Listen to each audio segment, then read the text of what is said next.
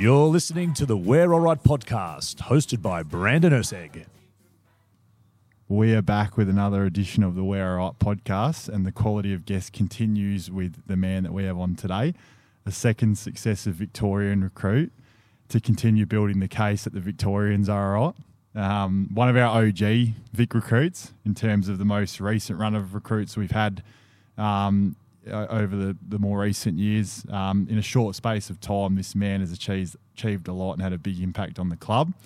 25 games spanning 3 and a bit seasons, which included a Swan medal in a period where he was considered one of the prime inside midfielders in the comp, averaging 24 disposals a game. His final league game was a final, and that final was the club's most recent one, which came after a 4-year drought. Unfortunately, he recently made the decision to retire very, very young after a tough run trying to get his body right. He's one of the most meticulous people I've ever met when it comes to training, diet and preparation. I don't think I've ever seen him his rig in bad nick. We're lucky enough to have none other than Frank Anderson. Frankie, how you going, mate? Brandon, mate, it's very nice to be here. I heard from some sources that you might have been a bit nervous in the lead up about coming on. You don't appear nervous right now. Any nerves? No, certainly. Well, a big part of coming on today was actually ticking off part of the 3 goals that I had this year. The first was obviously just finishing off with a main training session. The second was playing a full game. And then, the third was obviously being a guest on the biggest podcast in Perth. So, it's good to be here. What the early plug. You might have done yourself a favour later on with that comment. Yeah. So we recorded Jacko McLaughlin last week, and like with him, we'll see how I've gone with research, given the difficulty there is in finding stuff when it comes to East Coast players. It just doesn't stack up with the West. But before we get into any of that, give us a real quick rundown, because we'll talk about it in a bit more detail later, on where your journey at the Black Ducks started. Yeah, we've probably got to go back a little bit of time, really. I'd played one season in the VFL at the Northern Blues, and that was with Sam Fisher and Jesse Palmer, who have come to the club since as well. Mm-hmm. Devon Costigan, who came over with Sam and I in that very first season, he wasn't actually at the club, so I hadn't met him before. But I'd played a season there, went okay, and the story went that I was fairly close again at the end of the year to being picked up. I'd gone to the draft camp, had like a couple of medical screenings with a few different clubs, and I'd actually spent a weekend in South Australia talking to a couple of clubs over there, and I was really close. I was going to sign with one of them. And I remember talking to Brisbane and Fremantle and a couple other clubs before going on that weekend away. Had a good weekend there, watched like the Sandford Granny, was thinking like I could definitely live here, like South Australia's pretty cool. And on the flight home, I'd actually sat next to one of the recruiters from Fremantle, just like inadvertently on the way home. And then he was like, "Frankie, like, what are you doing? What are you doing in South Australia? Like, don't you have some stuff going on in Melbourne, blah, blah, blah." I was like, "Oh, mate, I think I'm gonna move state and play over here." He's like, "Mate, don't go and play Sandford. I'll get you set up with one of the waffle clubs." And he must have been pretty comfy with Smarty, because not before I'd landed, I reckon, I'd had a message from him. Well, Smarty, ex-Freo recruiter. Correct, yeah. Good connection there. And so, I pretty much had to talk to Smarty. Didn't really talk to any other clubs in the waffle, and then spent a weekend over here. Doc and the boys took me out. We spent a weekend out in Scarborough. Interesting night. Yeah, it was an interesting night. There's some good stories coming out of that night. And then, I just made the decision. I just put a place that I felt really comfortable as soon as I got here, and the club looked after me from that first weekend, and away we were. Yeah, beautiful, mate. And now going back a bit, I suppose, to the start, and again on the research thing, I couldn't actually find this, but tell us about where you were born and spent your early years growing up. Yeah, okay, so probably varied. The consistency amongst my early childhood was probably changed. I was born in Alice Springs. Mum and Dad met over there. Mum was doing some work. Dad was running like an upholstery factory, doing pretty good. And then we'd packed up there. I'd had really, really bad eczema as a kid. I just used to blow up all the time. I'd touch grass, my whole skin would just go crazy. So Mum and Dad shifted us off back to Melbourne. We moved out to the country for a little bit of time. Then we settled in a place just past Box Hill in the eastern suburbs of Victoria. It's God's country out there. Just really high quality in the burbs out in the eastern suburbs of Melbourne. So a place called Croydon. And kind of grew up there for, I don't know, I think we moved there when I was 6. Mum's still in the same house. And yeah, just really, really awesome memories. I'd played footy and cricket at the same pretty much junior club. Yep. For varying lengths, pretty much the whole way through. And yeah, I love my time out there. It's a happening place out in Croydon. Yeah, and how far for me, and also probably for other listeners, is Croydon from the heart of Melbourne, roughly? Oh, well, if you ask some people, it is the heart of Melbourne. All right, from the city centre. Let's go with the city centre. Yeah, right. Okay, so it's probably 50 minutes. Okay. And then when we turned 18, my brother and I, a couple of mates, we moved out to a place called Nunawading, and that was just on the edge of the freeway in this kind of old rundown old Italian house. And that was 30 minutes from the city, and that was a good spot. Yeah, nice. Very nice. So is that 50 minutes in the horrific Melbourne traffic? Would it take you 50 minutes if you're that far away from Perth City? It certainly is. There was one road that was getting to me before I left. It was Mandanong Road, and it was just honestly standstill there from 4 o'clock, 4:30 onwards. Yeah. And I just remember sitting there being like, mate, life's got to be better than sitting on the Mount Dandy, waiting to get home. It's freezing cold. I'm ready for a change. Built some resilience. Oh, mate, resilience. I'd lost a few marbles. Absolutely. Very good. And where did footy start, or your involvement with footy start? So when did you first start playing footy, or being involved with it? Yeah, Mum got us into footy fairly early. I was one of those kids who, Mum kind of put like a soft footy in our hand from the get go. We'd do Auskick down the road. Probably my earliest memories of just general movement and exercise was getting up on a Saturday morning. I'd set my own alarm, and we were probably only 400 metres from the local Auskick, so I'd get up on a Saturday, like walk myself down there with a footy, and we just kind of kick around. And my brother is a year and a half older than me, so he was always able to do things a little bit earlier than I was, and I always just wanted to get into it when he was getting into it. So I think I would have been probably 4 years old down there at Auskick, just having a good time, running around with my head cut off. Had no idea what I was doing, but I loved it. So you had the footy in the hands nice and early. Yeah, I didn't never learn how to kick the thing, but jeez, just giving yourself a drive by there early. And sort of what role did footy play, I suppose, in your early years as you were growing up? It was fairly prominent. It was fairly prominent all the way through primary school, through high school. Definitely, I went to a really, really good high school for footy, and it wasn't one of those like footy specific schools, but they ran some really good high school footy programs, and the competition we'd play in the ACC was always was a pretty hot contest. So it was fairly consistent all the way through to about year 10. I dropped off in year 11 and 12, and we'll probably chat through it a little bit later as well. Definitely. But I didn't really play much in year 11 and 12, and then I kind of picked it back up after I had some surgery and a few other bits and pieces when I'd kind of got to that 18, 19 stage. But yeah, it was that kind of one consistent thing that I was happy to be involved in, and I just made so many good mates. I got so many good connections back in Melbourne because of footy. It's one of the best parts of it, isn't it? Or if not the best part. I think it is the best part. You've got to use the leverage of footy to help yourself in life. 100%. And was AFL like the dream from early on? Was that were you one of the, because a lot of guys when they're little are like, yeah, I want to play AFL. Like that's it, burning passion. Was that the case for you, or do you think it's something that you probably realise you wanted to have a crack at when you're a little bit older? Yeah, interesting one. One of the earliest memories I'd have of mapping out a path for me was we'd finished primary school, and in your graduation book they asked what you wanted to be, and there was this guy I grew up with who was our footy coach, and he was always a builder. His name was Shane Olsen. He'll probably be tuning into the podcast. He's a big fan, actually. There you go. Shout out. Yeah, shout out Shane Olsen. And I just wanted to be like him. So I'd put down being a builder. I didn't really thought about being. Did you watch a bit of Bob the Builder growing up? Yeah, probably. There was a bit of Thompson Tank Engine and that involved, absolutely.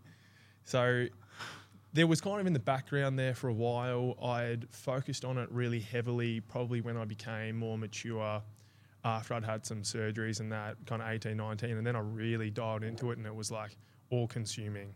Completely took over. Yeah, I'm looking forward to touching on that. Completely took over every aspect of my life. Yeah. Relationships I had, friendships, where I grew up and where I lived. Mm-hmm. I was happy to do anything for it. But as a junior, I fell off the ranks pretty significantly 16, 17, 18, just for a number of different reasons. Yeah. So I kind of didn't really think about it too much, but then, picked it back up when I was kind of 18, 19. Yeah, nice. Very nice. So a bit different to some others who just live and breathe it from the get-go. Oh, well, I certainly did live and breathe it. But just didn't see I found AFL different passions. I found different passions, And I'm pretty sure you want to touch on this, and you mentioned not only cricket, but you mentioned cricket before. Any other sports you were passionate about or decent at growing up, or maybe still fancy yourself in? Mate, anyone who knows me well knows that I'm a genuine cricket nuffy. Like I'm as nuffy as it gets. Like I'm already looking forward to going down and play fourth grade down at Scarborough come the end of the year, and no shame there as well. Like absolutely no shame. What are you, a batter or bowler? Oh mate, I used to be a batter, but I can't last any more than 10 balls, so I call myself a bowler. But now my knee's no good, so I can't even do that. Right-hander? Right-hander with both. Long story, but I taught myself how to bat left-handed because my hip was so bad and I couldn't bat properly. Yeah. But before that, it was all athletics for me, even before footy, from 5 years old to when I kind of given it up when I was about 13 and started playing cricket because you can't play them at the same time. Yep. Mate, I was so into athletics, like the Diamond League. I'd sit there for hours and watching it. What's the favourite event? Well, I had 3 different events that were kind of my go-to, and they were quite opposite. So there was like the 400 and 800, which are fairly similar events, and I'd done like really, really well in those at like a state level. I got myself like to a national level as well with that, and then shot put was the other one. And I don't know, I was this scrawny little kid. I just had some good fibres, I think, and I just learned how to do it.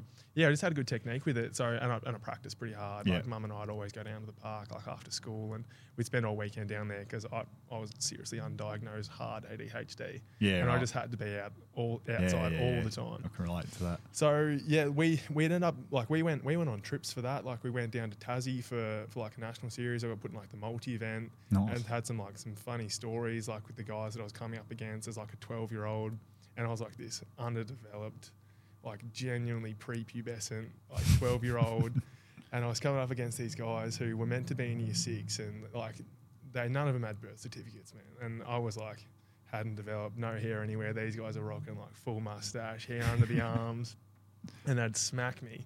But I always had a good time, like, and that was as good as it got, as like for a family time as well, like when we were growing up. And then I traded all that in to average like 5 with the bat. Come the under-13s down to South Croydon. Mum, I don't think she ever forgave me for giving it in. Yeah, right. Oh well, mate. Yeah, I reckon it worked out all right, though, in terms of what you ended up doing. Yeah, I'll probably get in footy. Yeah, big contract down at Scarborough Sharks this year. Like a few late nights with the Ashes lately, speaking of cricket. Well, yeah, what a great time of sport, Brandon, at the moment, actually.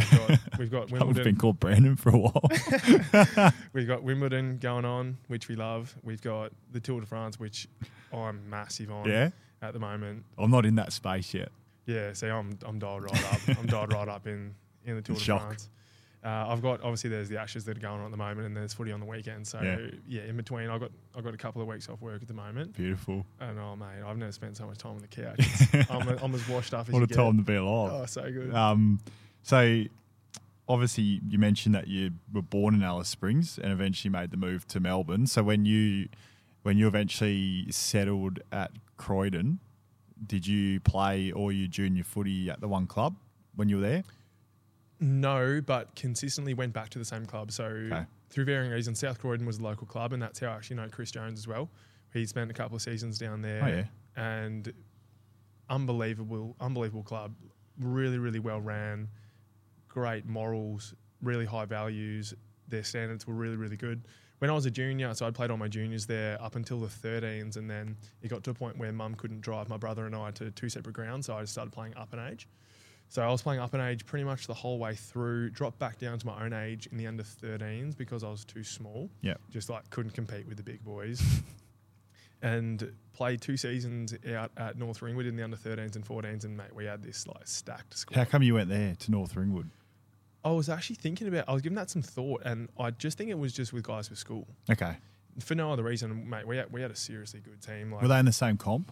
Completely different comp. Okay. So my age group down at South Croydon were playing 3rd or 4th grade, and it wasn't a really high standard. And then so I moved to North Ringwood. We were playing Divi 1 for a couple of years. We won the grand final in the 13s by like 12 goals and like smacked them.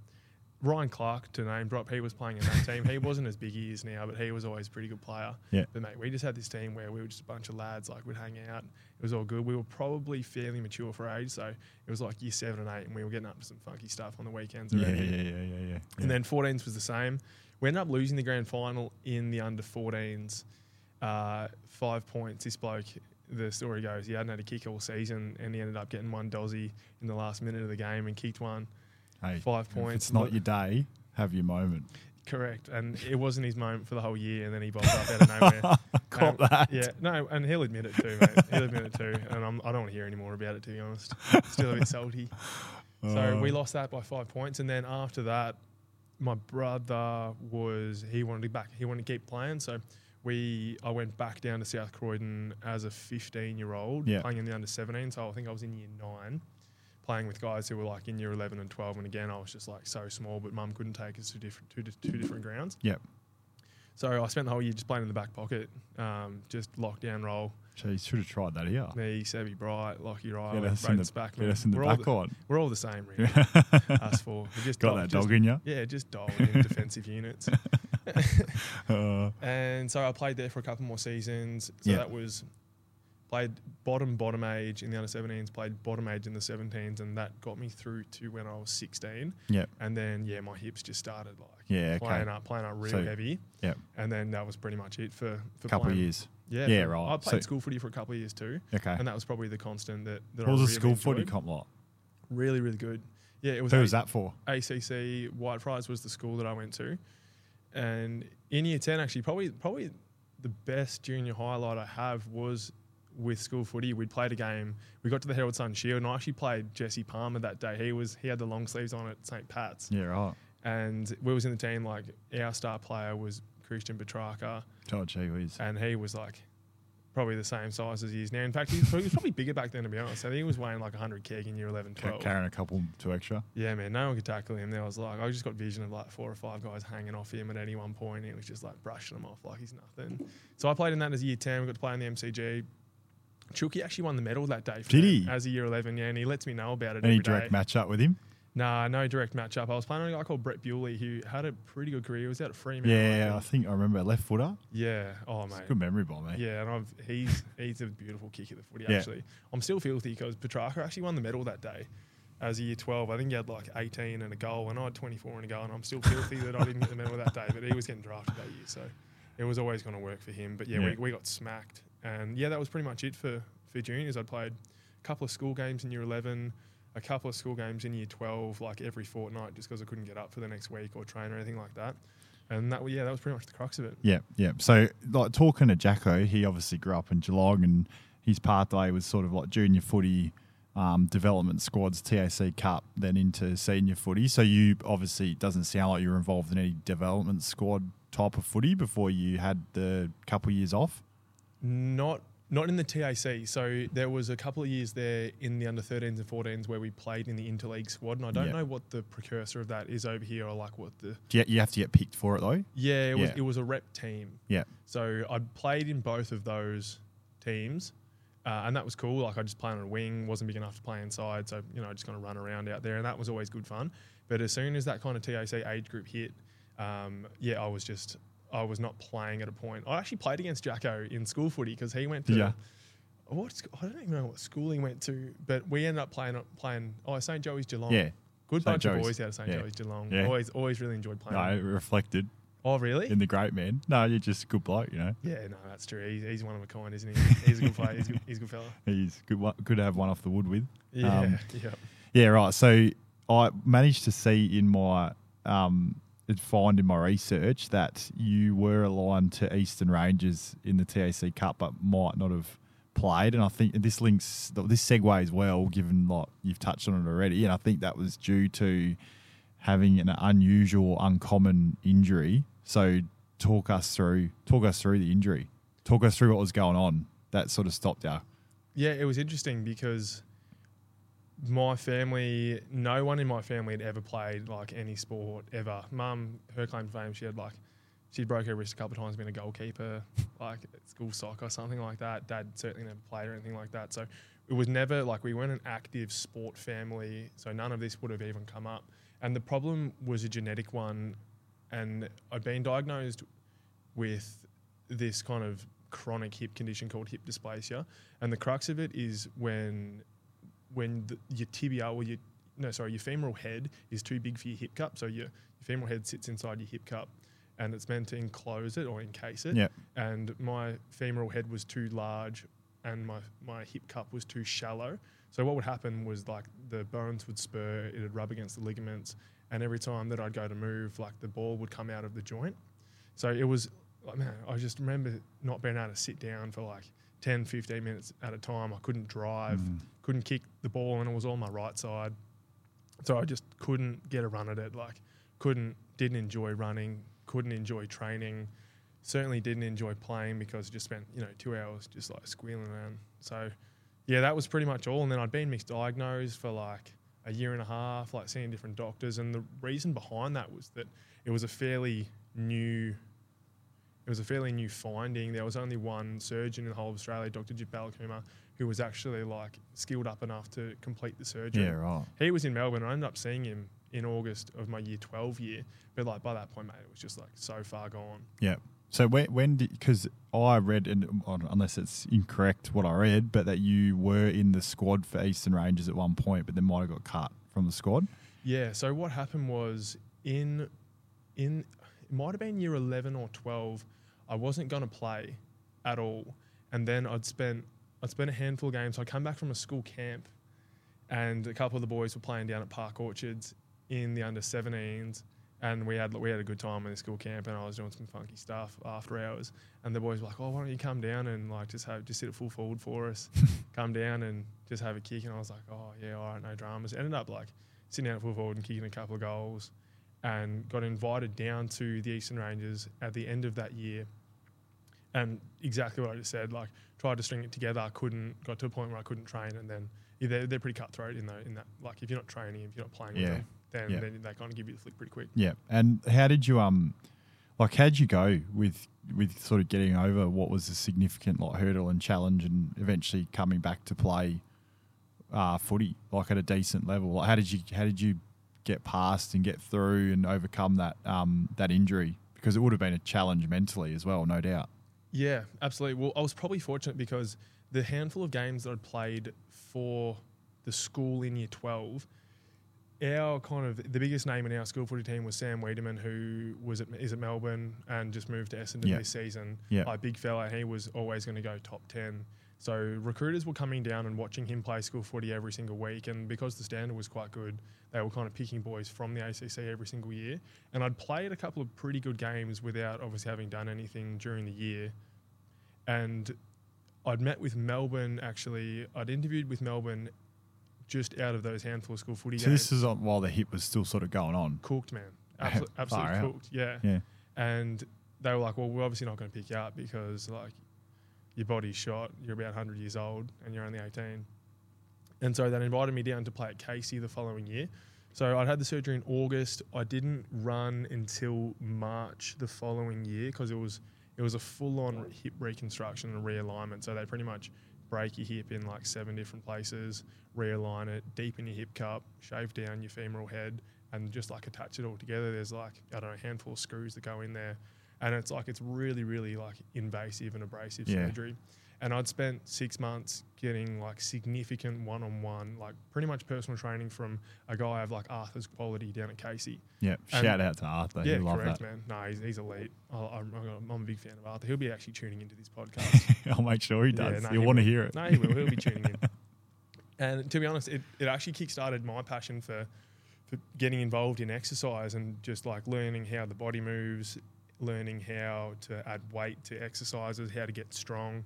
So, yeah, it was awesome. And I just spent the year down at Casey and I was like, mate, I was so far off. So that was that with Casey's senior like VFL program? So it was actually at the point because I was going to ask you this later. I found a Frank Anderson at Casey, couldn't find a photo associated with it, and I'm like, this is either him or it's a completely different Frank Anderson, some development league. Nah, that would have been him. So, so it was at the point where in the VFL at the time there was still a reserves team. So every senior team had there was actually called a development team.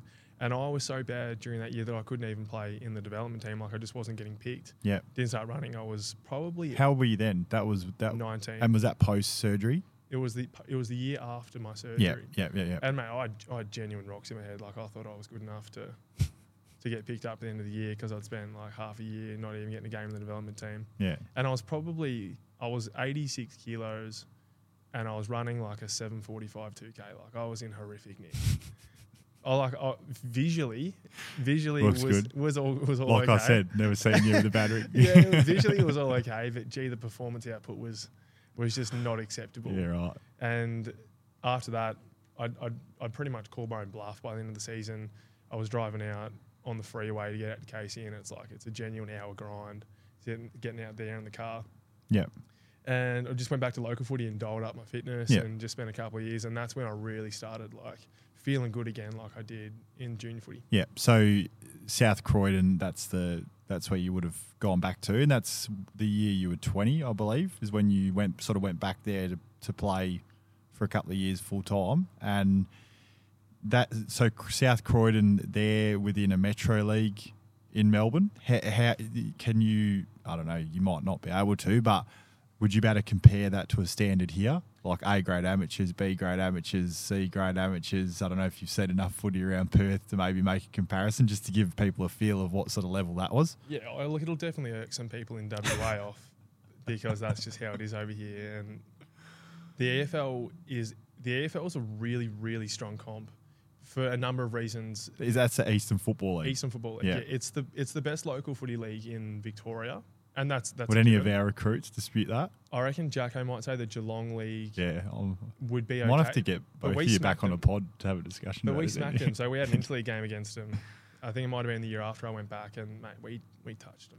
How does when you say interleague, you're talking about getting selected for a squad with that comprises of players from multiple leagues, like Metro leagues and country leagues, or just from your league? Just from our league. So Okay. the EFL would play games against Geelong, against Yeah, the Essendon okay. So the League. best of each league, because there's a Yeah. shitload of leagues in Melbourne. And it was taken pretty seriously. Like, we played a game out and Etihad was heaps of fun. Yeah, right. And so going back to what we're talking about, the standard of the Eastern Footy League, it was a really good year to come back to the club that year. Lee Adams, who... Kangaroos. Kangaroos, yeah. Yep. He'd been given the coaching job at South Croydon, and everyone was really pumped about it. Like, the commotion around, Pruitt coming back to the club, being the head coach of the club this year, it was kind of amplified like that, but with someone who was coming back from the AFL to a local. It's a local club, but it's semi-professional. It's really, really well done. Yeah. And the EFL league, they're small grounds.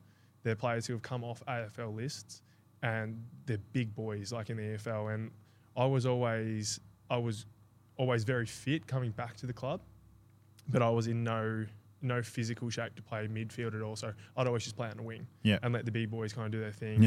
I'd be cheaping out the back for the handball. So that was always really good. And the best part about coming back to our local club, so as I said, I spent my whole junior career more or less playing at South Croydon, certainly watching the seniors every Saturday. I was down there running water from 5 years old, et cetera, et cetera. And they were never any good when I was coming up in the juniors. So they were always in Division 3. They worked their way up to Division 2. And then they'd got themselves to Division 1 a couple of years before I came back to the club. And it was like this awesome full circle where I'd played at a strong junior club in North Ringwood, and their seniors were always in Division 1. And then by the time I got back to South Croydon, North Ringwood seniors were in a lower grade and our seniors were in a higher grade. And it was just like, stick at it, be consistent, back your own formula in. Yeah. And it was just like a loyalty thing that I kind of reflect on that I'm really proud about. Yeah. And was that where you experienced probably your first full pre-season at a senior level? At a senior level, not at a lower or younger grade? I remember doing most of that pre-season. I don't think I've ever done a full pre-season. Yeah, but like first taste of what a pre-season is at that level. Yeah, generally. Generally right. And Lee, he kind of took a liking to me, and I'd always ask him a lot of questions, so it was probably easy for him to fire back. But yeah, I'd just kind of follow around the senior guys down there that had been doing consistently well for a long period of time. Yeah. The names that might not mean much to you, but like Dan King just played his 300th game on the weekend. Matt Jones, who was at Melbourne as well. I remember him. Just really good people and really good players, and I just follow them around like a bad smell. Yeah, like, absolutely. So you weren't daunted by it? You enjoyed the experience? Well, I knew him. I knew him because I'd been running water to him since I was 5. Yeah. So like I knew the boys and they knew me. I was always around the club if I wasn't playing there. So mate, it was so good going back there. And then it took us 2 years and we ended up winning the grand final, which we might touch on. We actually. will briefly. Yeah. Of all the days in football that may or may not occur from here on in, like that. I'm not sure anything will ever top that. Yeah, right. Unbelievable. I could imagine at that level. Yeah, at senior level, like winning a flag anyway. It would be great. And to be honest, it's the old rhetoric where I was too young to appreciate how awesome it was. Yeah. Way Yeah, too well, young. you were 21, I think, when that happened. Yeah. Yeah, just turned 21, Yeah. 20, turned 21. Yeah. A great time to be alive, Yeah. man. You had a fair few achievements or milestones in your time at South Croydon. You won the Young Gun of the Year, I think, in the Division 1 comp in 2017. Young Gun, I like that. Young I got it down here, but you've explained it maybe differently since that you played for the Vic Metro squad in the Interleague. So they're two different teams. Yeah. So okay. the Interleague is a precursor to the overall Vic Metro team that's picked from each of the Interleague. So the Interleague teams are picked obviously from their league, and then a handful of individuals from each of those Metro leagues get picked. So there's a couple layers to this. Yeah, this Yeah. is deep. This goes really Yeah. deep. So you made the Vic Metro squad Interleague, and I believe in 2017 and 18, if I got this right, and I believe you captained it in 2017, 18. 18 as 20. a 21-year-old, 20-year-old turning 20. You would have been 20 turning 21. Yeah. Captained. Gee whiz. Yeah, it was Young Gun. It was pretty Bring cool. him in. Yeah, it was pretty cool. It was probably, and I remember playing. I was actually just talking about with this bloke on the weekend. We went out to Ballarat to play where the Ballarat Rebels used to play, and it would have been mid-June or mid-July, like the crux of like depths of Melbourne winter. It would have been 5 degrees with a heater on, and Great place to play footy. oh my lord, they breed them tough out in Ballarat. And it was to be honest, without pumping myself up, it was easily the best game that I've ever played. Like we had a really, really good time. I knew a couple of the guys in the team. There was probably 5 or 6 of us who had come from the EFL that were picked in that team as well. And we got beaten on the day. Danny Frawley was coaching the other team that day as well. And he actually flicked me a text after the game just saying, hey, mate, like, well done. And that was, from that point, that was kind of where the Snowball VFL program kind of started formulating, because I hadn't thought about it too much until that point.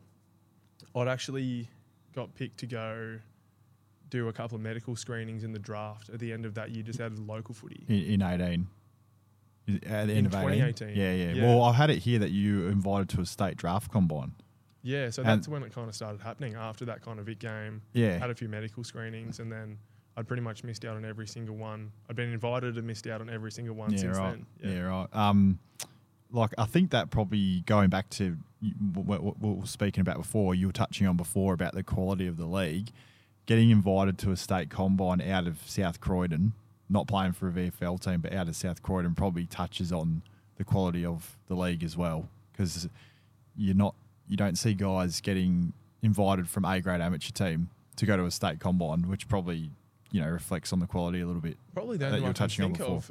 Who was that guy from North Beach the other year that got Oh, Nick? yeah. So he'd be the exception though. Yeah. But from what I saw, it wasn't just you. Like, there were a few guys from like that level who got invited to the state draft combine. So that probably tells you a bit. And I was going to ask you before we talk about the premiership briefly, anything you want to say to relive some good memories there. But Yeah, is that where you started to maybe feel confident isn't the right term, but start to really seriously think about what level you might be able to go to? And it sounds like you sort of half answered that before, because you're saying that sort of led into like all the VFL stuff. To a degree, they're probably the biggest turning point or the biggest eye-opening game or moment kind of came in a prelim final against Baldwin. Now, Baldwin were a team that had just dominated the league. What was that same year? 18? In 2017. 2017. Yeah. 2017? No, it might have been 2018. Yep. You're right. Prelim. In the prelim, yeah. And mate, I just had I don't know what was going on. I was just running on top of the ground for 4 quarters, and I just had a heap of it. 29 and a half. I don't think it was Jesse Turner territory, but I had a lot in the last. He'll like that. Yeah, he'll love that. I actually gave him a quick pump up before we got here. He'll love that. And after that game, I remember Lee, because he was still coaching obviously at that point, and Lee kind of tapped me on the shoulder. He was like, mate, have you thought about like going down? And I think he started connections down at the Roos at that point. And that was when it kind of started kicking off a little bit. There were some articles floating around the AFL that had kind of put me up in a pretty couple good that you light. still can't get a read on without subscription now. Oh, to don't this worry. day. I'll send you to him. I should have messaged you for my Yeah, I own got a screenshot. preparation for this. Yeah, I had to go off headlines and captions to photos. Oh, the glory days. So it started sort of happening a little bit in terms of even other people maybe a bit of noise externally, and even people at the footy club telling you that you should be. And to be honest, it was just a case of enjoying it. Like if you can think of the performance graph that goes around in a big circle, there's enjoying your footy, there's playing good footy, you get positive reinforcement from people around you because you're playing good footy. That adds to the enjoyment, and that circle just keeps snowballing and snowballing and snowballing. Come on, that. And that's something that I've kind of held on to my whole way through. One of the best pieces of advice that I've given from Lee, because in 2017, I'd started the year really, really poorly. So I was playing on a half forward line. I was fit without being really fit. And like, there's a difference between, running like a 6:20 2K and running like a 7-minute 2K. Oh, yeah. There's a massive difference. And Lee moved me from a half forward line to a wing about halfway through the year. And then I started playing some really, really good footy, and I kind of backed it up over that period. And he said, there's 300 contests in a game, and if you can get yourself to 150 of them, you'll get 30 touches. And so in my head, I was just like, well, there's no point in me being 85 kilos. Like, I need to get down 82 kilos, and I need to get my 2K down to 610, 620. And from there, that's when I kind of started figuring out preparation, eating well, preparing well, and then just light bulbs were just going off everywhere in my head. And I was like, I know how to do this. I just know how to do this. There you go. Bit of advice. Some good advice, eh? Good mentoring by the sounds. Talk us through the premiership, winning a flag at senior level. Just give us your general feel on it. So what happened was in the semi-final, I'm not sure if you've got this info in the computer in front of you. So give it to us.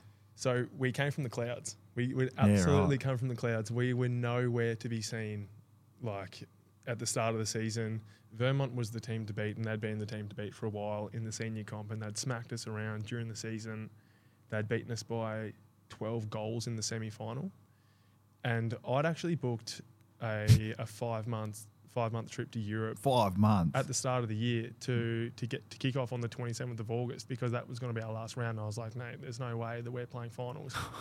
So we'd somehow snuck into the final series. We might have finished 5th, and somehow just got on a roll. We got ourselves to a double chance somehow. I don't know how that works, but yeah, Vermont beat us by 12 goals in the semi-final, and I was obviously low-key happy because we were winning, but it was costing me like $1,000 every time we won, because I had to keep changing my flights to go to Europe. Yeah. And so then, we lost by 72 points in the semi. We were playing Baldwin the week after, which was the game I was just telling you about, and I was like, there's no way we're going to beat Baldwin. Like, they're elite. And then somehow I got over the line with Baldwin, another grand and a bit to push my flights back, and then we come up against... Yeah. Oh, mate, absolutely rinsed me. And then, so come up against Vermont in the grand final. And the whole commotion of grand final week was that South Croydon are just making up the numbers, don't even bother turning up. And the South Croydon faithful turned up in droves. There were thousands of them floating around. There was a big march from one of the guys' houses in Bayswater. What a march? Yeah, there was flags going everywhere. Don't say Bayswater, mate, because people are going to think you're talking about down the road. Yeah, there you go. So, mate, it was that big. There was a big Congo line across the Nullarbor. So, big march. South Croydon just like flags everywhere. And South Croydon's one of those clubs where everyone likes them because of how honest they are. Blue collar club. Similar to here. Same. There's a nice area. They've never really stirred the pot too much, so no one really cares too much about them. And on the day, it was just like a sea of red, blue, and white. Like, South Croydon people were everywhere. Vermont was so confident that their supporters were like, I'll just meet them at the after party. Like, I might not even turn up to the game. And, like, we just come out. I think they got a jump on us, or scores might have been fairly level at halftime. And, yeah, we ended up just kicking away. There was 3 goals in the last quarter. We were just kicked one after the other. And I remember looking at the clock. I've got this, like, kind of vision in my head. It was, like, 2 minutes to go. We just kicked a goal, got a clearance out of the middle, and I remember looking at the scoreboard and I was like, we've got this. Like, there's 2 minutes to go, 3 goals. Like, Lee Matthews says that's impossible. So Lee Matthews. Yeah. So I was like, we've just won the grand final. And from when the siren went to probably when we got back to the rooms, I remember getting Macca's after the game for the first time in a while. And the dial was on by then. Mate, such a blur. Like, such a blur. My best mate, Fraze, he has this memory. He came up to me after the game and he was like, mate, you were like a ghost. Like, no one, I didn't even recognise you. I was trying to talk to you and you didn't even look at me. And I was just like, oh, mate, I was off with the Pixies having a good time. So, yeah, just the best, mate. So and good. would you put yourself in the vote getters for best on after? Best After the grand final. We're not talking about on-field performance here. We're talking about off-field celebration. Would you put yourself in the vote getters? Be brutally honest. Because if you weren't, you weren't. To be honest, I probably wasn't. There were some blokes that really nudged the dial. Because I thought he might have made it up. He might have made it up for himself later, like a few days after. But Amesy, I think this was something that was a lot of people learnt for the first time on the pod. Was that he, probably besides people who played, he went to sleep that night. What? Fell asleep at his house when he went back home to get changed. A man you thought would have been probably 3 votes with ease. Yeah. No, so I was interested to know. You weren't in the vote yet. I certainly wasn't in that territory at that point in my life. I'd kind of done that a couple of years before, and I was away from that area. And the other side of that was there was some guys in our team that they were so heavy after the game. So I was just there to have a good time. Yeah. I might have fallen asleep in the back of one of my mates' cars. Yeah, right. At like 1, 2 o'clock. Yeah. I was lost. I was so lost. Just. But yeah, it was, mate, the best memories. Yeah. And quickly, like you touching on the fact that some from the opposition were talking about just going straight to the after party. I have to mention something similar has happened to me, but much lower level. Under 17s junior footy, Bassendean I was playing for against Kalamunda, who John Armstrong, current Colts coach, was playing for. He's a big fan of the pod. Yeah. Yeah, actually, he's a great man. He actually called me his apprentice when I played Colts then, but this is prior to that, junior footy, right? And Kalamunda had made a cake. Out here, still blue. Made a winning cake, calling them premiers because they'd done us similar, done us all year in the final couple of weeks, 4 1-point winners over here. Bassendean. Gee whiz. Johnny, unlucky. Sorry. I wouldn't mind some of that cake right now. Yeah, he'll be listening to the podcast. So I'll have to get him on to defend himself at some stage. Don't even bother. Oh, far out. No, very good. I like that a lot. So, obviously, you win the flag at South Croydon and then you sort of move into the VFL. That's where you make the shift into the VFL. But did you have your Europe trip first? No. So years are wrong. So 2017, we won it. Oh, I thought 18 you won it. No, we played off in the grand final in 2018 as well. So we had a couple of good years. Okay. So 2017, we played in and won the grand final. Yeah, okay. 17. And that was when that's when I spent 4 or 5 months over in Europe, just like really giving after the grand final, giving a serious nudge. Gee whiz. Yeah, that was a lot. Well, Spent a bit of coin. Yeah, absolutely rinsed me. Just rinsed me dry. Yeah. And then 18, you have another year at South Croydon. And then 2018 was the year at South Croydon where all those Interleague and the Vic Metro games started kind of snowballing. Yeah. And that was the year I've never been as fit as I've been ever. Even coming off Europe. So what happened was I got back to Europe in January, and then I'd spent January through to April just like doing great. Like I was doing like 14 group classes a week, extra running after footy sessions, just way too much load. And then it got to a point after the Vic Metro game where I was just like running and doing all this stuff, and I actually got a stress fracture in my foot. And that's what we were talking about before with the moon boot. That's when I was in the moon boot. Yeah. Missed maybe a month of footy at the back end of the year. Tried to come back for the final series. We ended up playing a grand final. We lost that to Vermont, which was the same team we beat the year before. But yeah, that's kind of how those 2 seasons happened. Yeah. And then you ended up at the VFL. And this is where I was actually going to talk to you about Casey Scorpions, but we've already covered that off. So, I didn't actually realise this before the pod. For some reason, I thought you played multiple years in the VFL, but 2019 was your one and only. One and done. Yeah, one and done. Mate, just like my career, just short. Well, impact. yeah, but you played more than 1 year here. How did the opportunity sort of come about that saw you land at Northern Blues? Talk us through that. Yeah, again, there was a few options coming out of that Vic Metro game. There was a guy called Choco, forgot Brian someone or other, who was the coach of the Vic Metro team, and he was trying to get me down to Richmond, and I was really, really close. I'd had like a contract offer with them. It was pretty good, and I was about to go, and then I knew a couple of guys who were playing at the Northern Blues at the time. A guy, Kane Keppel, I played with him at North Ringwood in those under 13s and 14s year, and then the guy who actually cut me from the Eastern Rangers squad when I couldn't run, so I was like no skin off his back. Yeah. Len Villani, he's actually at Carlton now. He's the bloke who holds the board up at the games on TV. Yeah. He was down there, and he kind of gave me a call, and he goes, mate, like you got to walk into these programs knowing someone. And it was fairly good advice. I don't I certainly don't regret going down to Carlton. Like, we got to play at Icon Park all the time. Seriously good program. The boys down there took me in pretty quickly.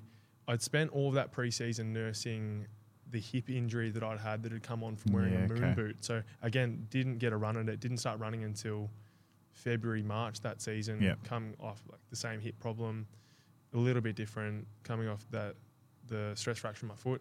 But, yeah, ended up just down at the Northern Blues, which was aligned to Carlton at the time. Yep. And you wore the Carlton jumpers. And I was like, that was sort of the next thing I was going to ask you was, what was it like rubbing shoulders with AFL listed players? I just want to know if you've got any stories of you being starstruck at any stage. And then the second part is, what was your take on the experience of playing at an AFL aligned club? Did you find it frustrating or difficult at times? Yeah, to your first question, being awe-struck or starstruck, the only time I kind of remember being like, oh, that's so-and-so. Paddy Cripps walked past in the main hallway, and he had it. They must have been just going out for training because he had his full kit on, like boots and all. Yeah. And I just remember being like, can I swear on the podcast? Yeah. I was like, holy fuck, this bloke is like so tall. But then he walked past and his legs were skinny. I was like, he's fucking huge. But geez, his legs are skinny. No carbs. Yeah.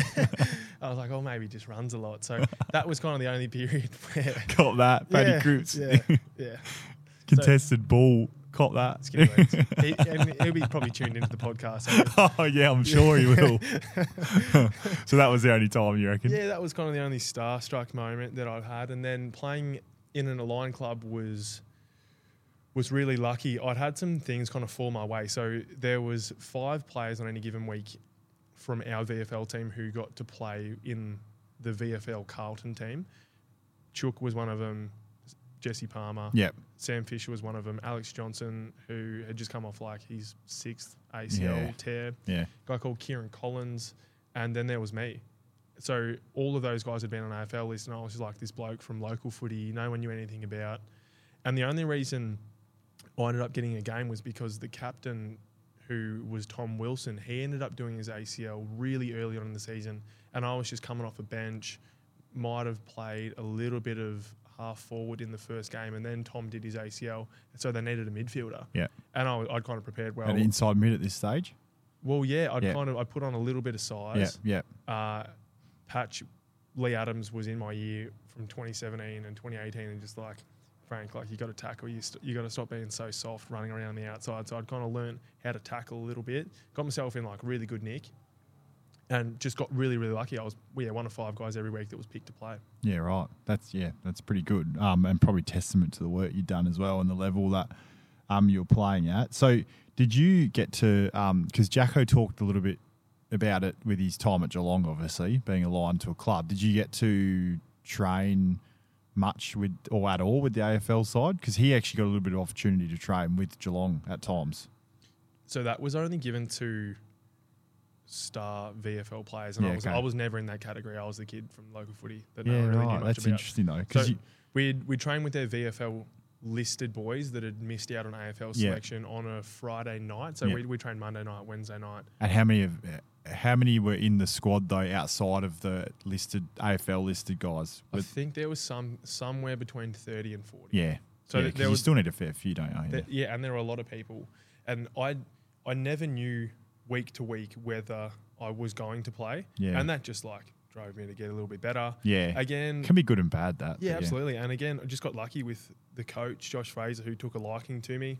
He just seemed to get around me for whatever reason, which was cool. So I just found myself being picked every week, probably starting as the emergency most weeks, and then getting a call on Friday being like, hey, like, Frank, you're in, suit up, get ready. And I was so more than happy to go down and play at South Croydon. I think I'd played 3 games at South Croydon that season as well. So I didn't really care because it was a win-win. I was either playing VFL footy, having a really good crack at it, or going back and playing at South Croydon, who were a really good team, and they were all my best mates. So it was a win-win. So you didn't see it as like that big a deal? Like, you were pretty happy to go back to South Croydon and play if you needed to? Yeah, and again, like in that performance graph, the EFL has some really good publicity. So every time I'd play well, I'd get a heap of messages. There was an article that would come out here and there about your performance. And I'd probably found myself in the best fairly regularly every time that I did play for whatever reason. So it was just getting consistently good reinforcement feedback, and I was just trying to stay grounded, trying to stay grateful for the opportunity, not trying to think too much about it, and just enjoying it. Yeah.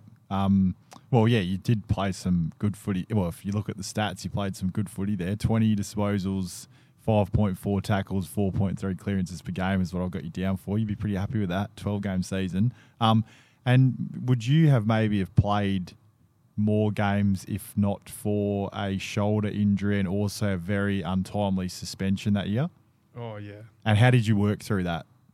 Because I think the suspension was very untimely, and we'll talk about draft stuff just after this. So just talk us through how you work through it, rather than the opportunity that might have or might not have come up. Mate, I still feel so bad about that suspension. So shout out to him, actually, Bailey Scott.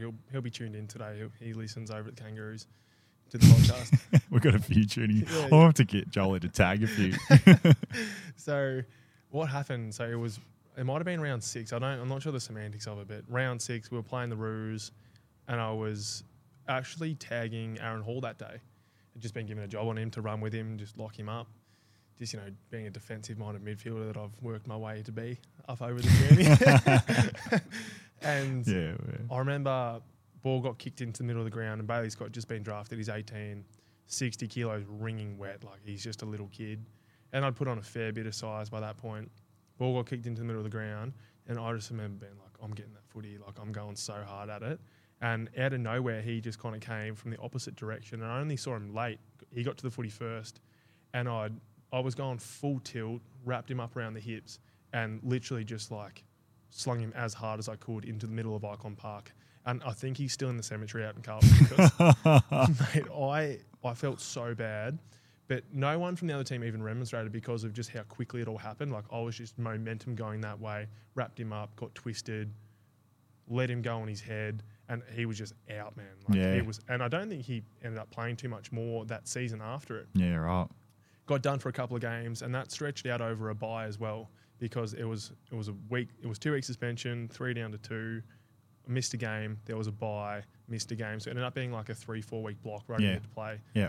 So and that was right at the time of the mid-season draft where I was humming. Yeah. I was humming. So I look back on it. I try to think, because it's just like tough to deal with. Bro, it's happened too many times. Yeah. It just happened to me every single time for whatever reason. So it is what it is. So segueing into draft chances before we shift on to the move of the Black Ducks might be a bit hard to touch on. I could understand. But not at all. You had a couple of, from the looks of things and, talking to you and sort of getting to know you as well, you had a couple of looks at it where it looked like it'd be a good chance, a lot more than once. So I think you said that you nominated in 2018 for the first time, probably, or that's when you were invited to the state draft combine. So that might have been a bit of a sniff at that stage. And then, then 2019, you got the suspension before the mid-season draft.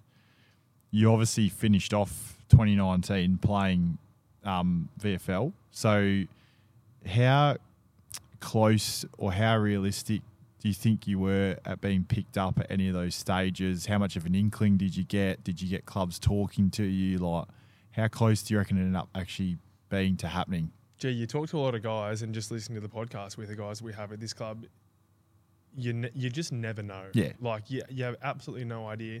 A lot of people get told one thing and, it doesn't happen. A lot of people have been burnt. But, I mean, you obviously were in and amongst it with some of those periods of time. Well, the thing was, I was just talking to so many clubs. Like, sometimes you hear guys that were talking to, one club here, fleeting comment from one club here again.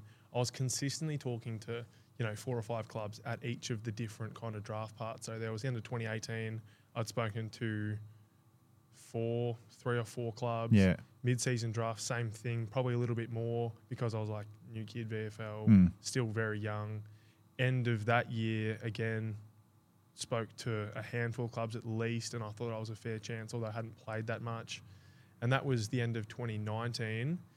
2020 obviously didn't go that great for me here at the club. Well, we had COVID as well also. That probably didn't help too. And then obviously in 2021, I thought I was really close mid-season in 21. Right. Do you reckon that might have been the closest you felt? Kind of, because I'd had a medical with 3 different clubs. Yeah, right. In During 2021. Yeah. Jeez, you kept that quiet. But the problem was I kept getting the medical, and because of how bad my hips are put together, Yeah. I kept failing them all. But the saddest part about it is I reckon the best chance was going to be at the end of 2021 after a really good season. We'd played finals. I'd obviously had a really good game in the final that I'd popped it. Yeah. And I was pretty confident going into that end of year being like, I reckon I'm a good chance here. Yeah, right. So I think there was probably 5 times over. And Yeah, far out. mate, like you go up, you get the medical screening. Jarv spoke about it really well on his podcast. There's all the teams that are sitting in the room. So it's an Your name interesting gets called process, yeah. And you're getting told, yeah, you're a good chance here, you're a good chance there. And you're still young. Like, bro, I was like, 20, 22. Yeah. And I was being like, oh, it's going to happen? Nah.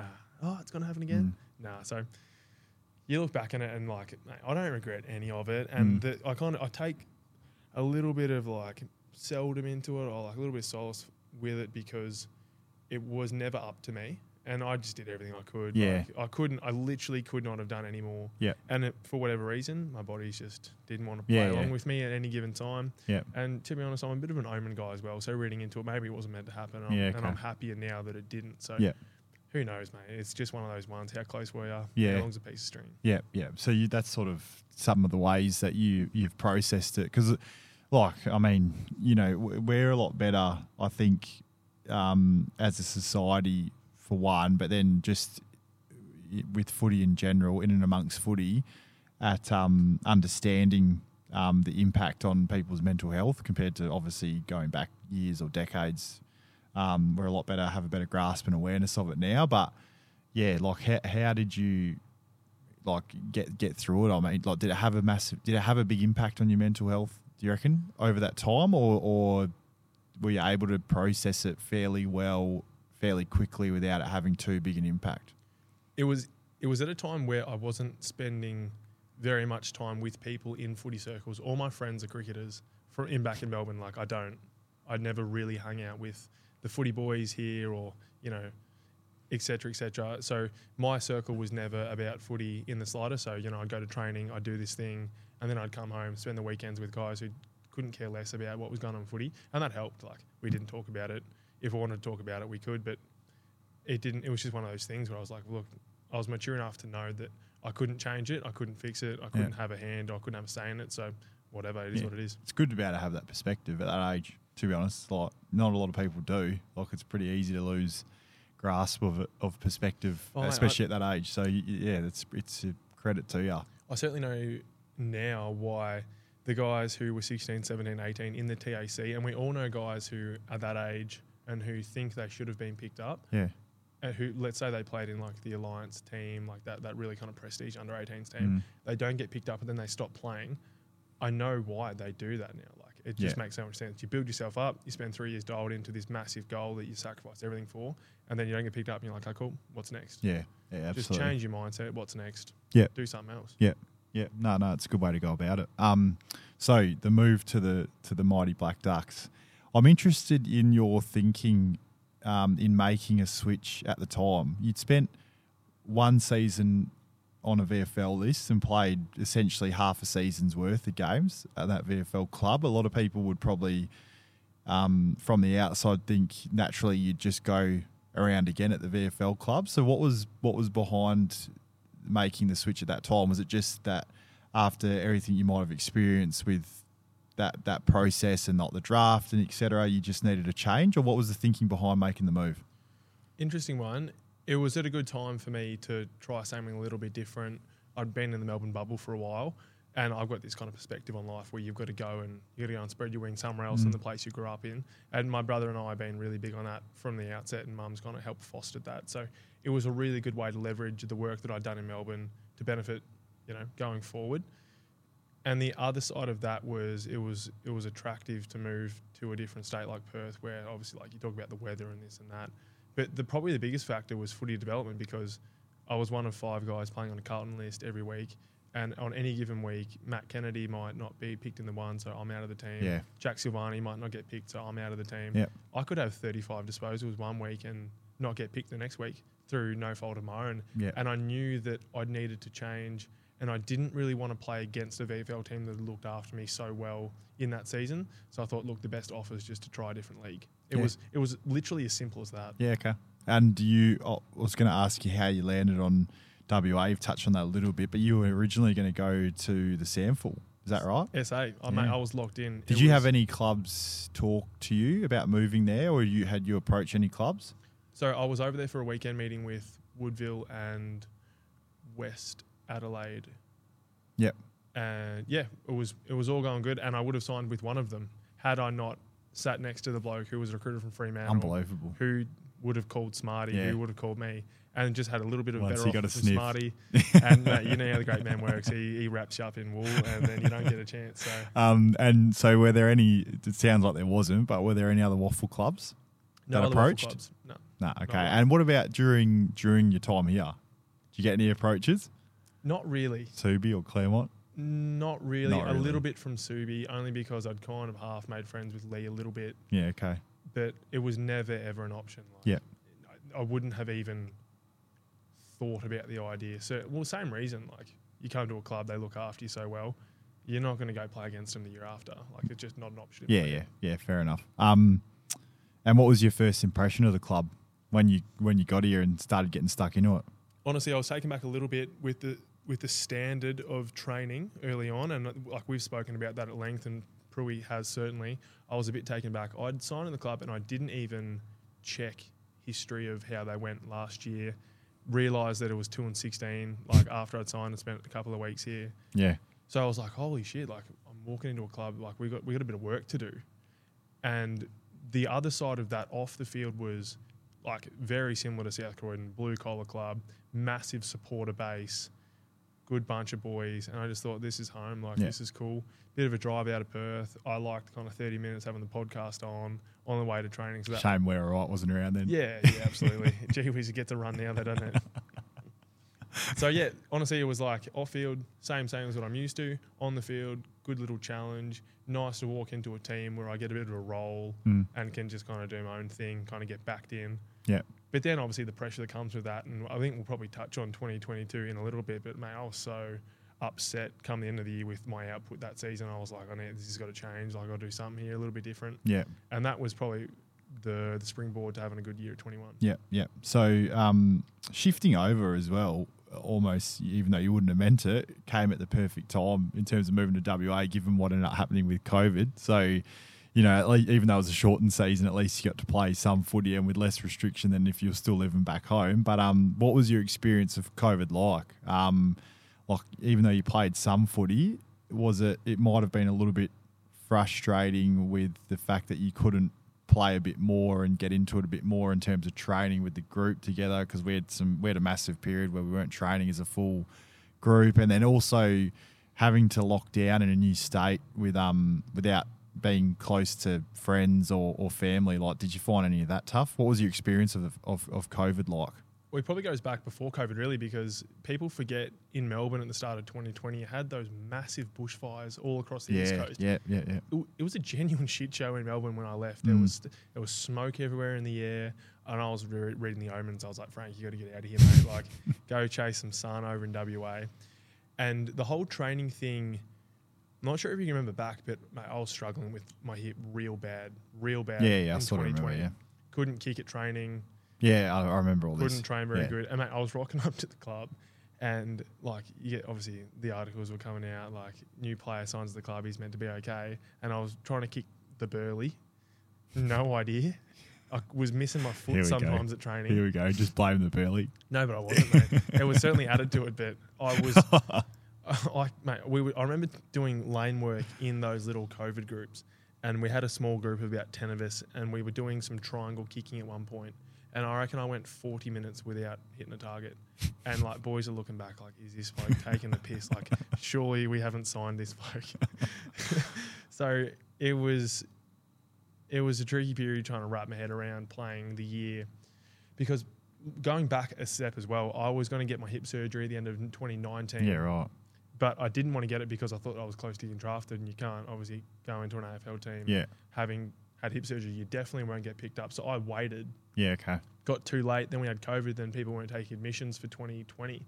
So yeah, I was playing full season and my hip, mate, was just shocking. Like I was really, really struggling. And then yeah, just kind of somehow managed to get through the year. We played a practice match against Perth early in the season, and I copped an elbow to my eye socket, and I reckon I'd cracked it because I went to blow my nose after the game. Is that early 2020? Yeah, it was a practice. So game. was that after we had a bit of time off, like a period off, or it was before that? Yeah, before. I mean, yeah, I copped an elbow to the eye socket, and I remember because I went to blow my nose after the game, and my eyeball nearly popped out of my head because it was an air kind of vent in the cheek. And then, yeah, pretty much just spent that whole COVID period just like riding my bike, having a good time. We didn't really have COVID over here. It's like, yeah, I know. It was pretty relaxed. Yeah, I know. We some of us complained like we did, and probably think we did, but yeah, I've heard enough from others to know that we didn't. Yeah. And to be honest, we had a fairly good time. So I was living with Sam Fisher and Devon at the time. We had a little pad down in Scarborough, and we just played a bit of backyard cricket.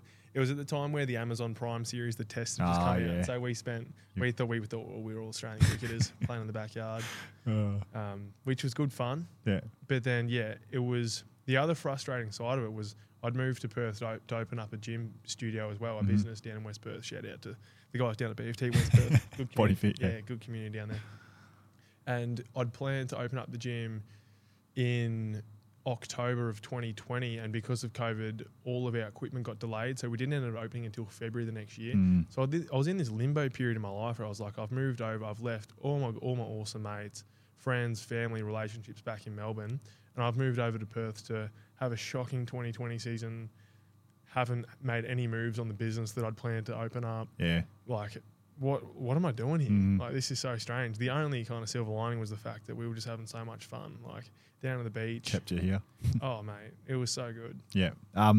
Like you mentioned now that, you know, you had a shocking year or whatever in 2020, but yourself and Fish came in and you both added to our midfield straight away and our side as a whole. Like, I know that you'll say that, you know, and you had some injury stuff going on, and you'll say that you had a frustrating year, but like, you weren't playing badly, but I reckon the performance of the team sort of trended in parallel to your own performance as well. I reckon we sort of were settling in and showing some signs in 2020 before making a jump and then playing finals for the first time in 2021. Like, you've sort of touched on it already, the reasoning why you maybe had more of a breakout year in 2021 here than you did in 2020. But like, do you think the fact that it was just a bit unsettled in 2020 meant that you needed that year to sort of find your feet a little bit? Or like, injuries aside, what do you think was the reason why 2021 was so much different to 2020? Or was it injury? Or was it the injury? For me, footy's a really simple game, and I have always loved footy for the fact that it rewards people who do the most work, and I just wasn't able to do the amount of work that I know that I needed to do in 2020. So throwing a couple of good games together at the end of... You certainly didn't play bad footy. Well, I had a couple of really good games at the end of 2020, and that was after getting a cortisone injection, which I should have had a few of them in that season, but waited. Don't know why I waited, but we played Perth the second last game. We played East from Fremantle in the last game. Yeah. And I remember that game because Turns had 3 and 30. Yep. And that was one of the best games of footy I've ever seen anyone play. Like, he was cruising. And that was a Sunday game. I'm not sure if you can remember. Yeah, it was. Yeah. But came back here after. We all came back here after. And I didn't have any beers that day because I had my hip surgery booked in on the Monday. Yeah. So had a couple of good weeks playing footy, had my hip surgery sorted and done on the Monday, the day after the game. Yeah, that felt nice. Oh, not initially. It was... Well, but like in terms of the fact that you had it squared away so quickly. And then, again, it wasn't until March or kind of end of February, March that I started running again for 2021. Yeah. And then I could start getting a real go at it. And then, I knew how to prepare, and it was just a snowball after that. But the only thing I do regret about footy is the fact that I've never had that golden season. I talk about this golden season where you do the whole pre-season, you have no injuries during the year, or no injuries that keep you out of playing because we all play with niggles. Yeah. But full pre-season, full season of playing proper footy, and I just don't know how well that could have gone. Still looking for it myself. It's probably still keeping me here. But the thing is, mate, it's so elusive. Along with trying to win a flag. It's so elusive getting that season out. So yeah. The other side of 2021 was the fact that I was feeling really comfortable with the group The boys took me in really well. Yeah. I'd had a really, really interrupted preseason in 2020. Probably didn't get the chance to spend enough time with the boys Yeah. that I'd wanted to, for varying reasons with the gym I was opening up and the business, etc. And 2021, I just relaxed a lot, mate. Like, I wasn't going out there trying to be the best player anymore. I was just enjoying it. I was just enjoying it, made some really, really good friends. I was having a really, really great time with the business as well on the other side. Yeah. And I've realised in footy that, like, footy can't be the hardest thing that you do during your week, because then you won't play well. It needs to be the second or third thing that you get to enjoy outside of the hard thing you do during the week. Yeah. So I had this thing that I was working on during the week, and I was dialed in, mate. Like, I was getting up at four times a week, staying probably till 8:30, 9 o'clock most nights, getting everything sorted, prepped.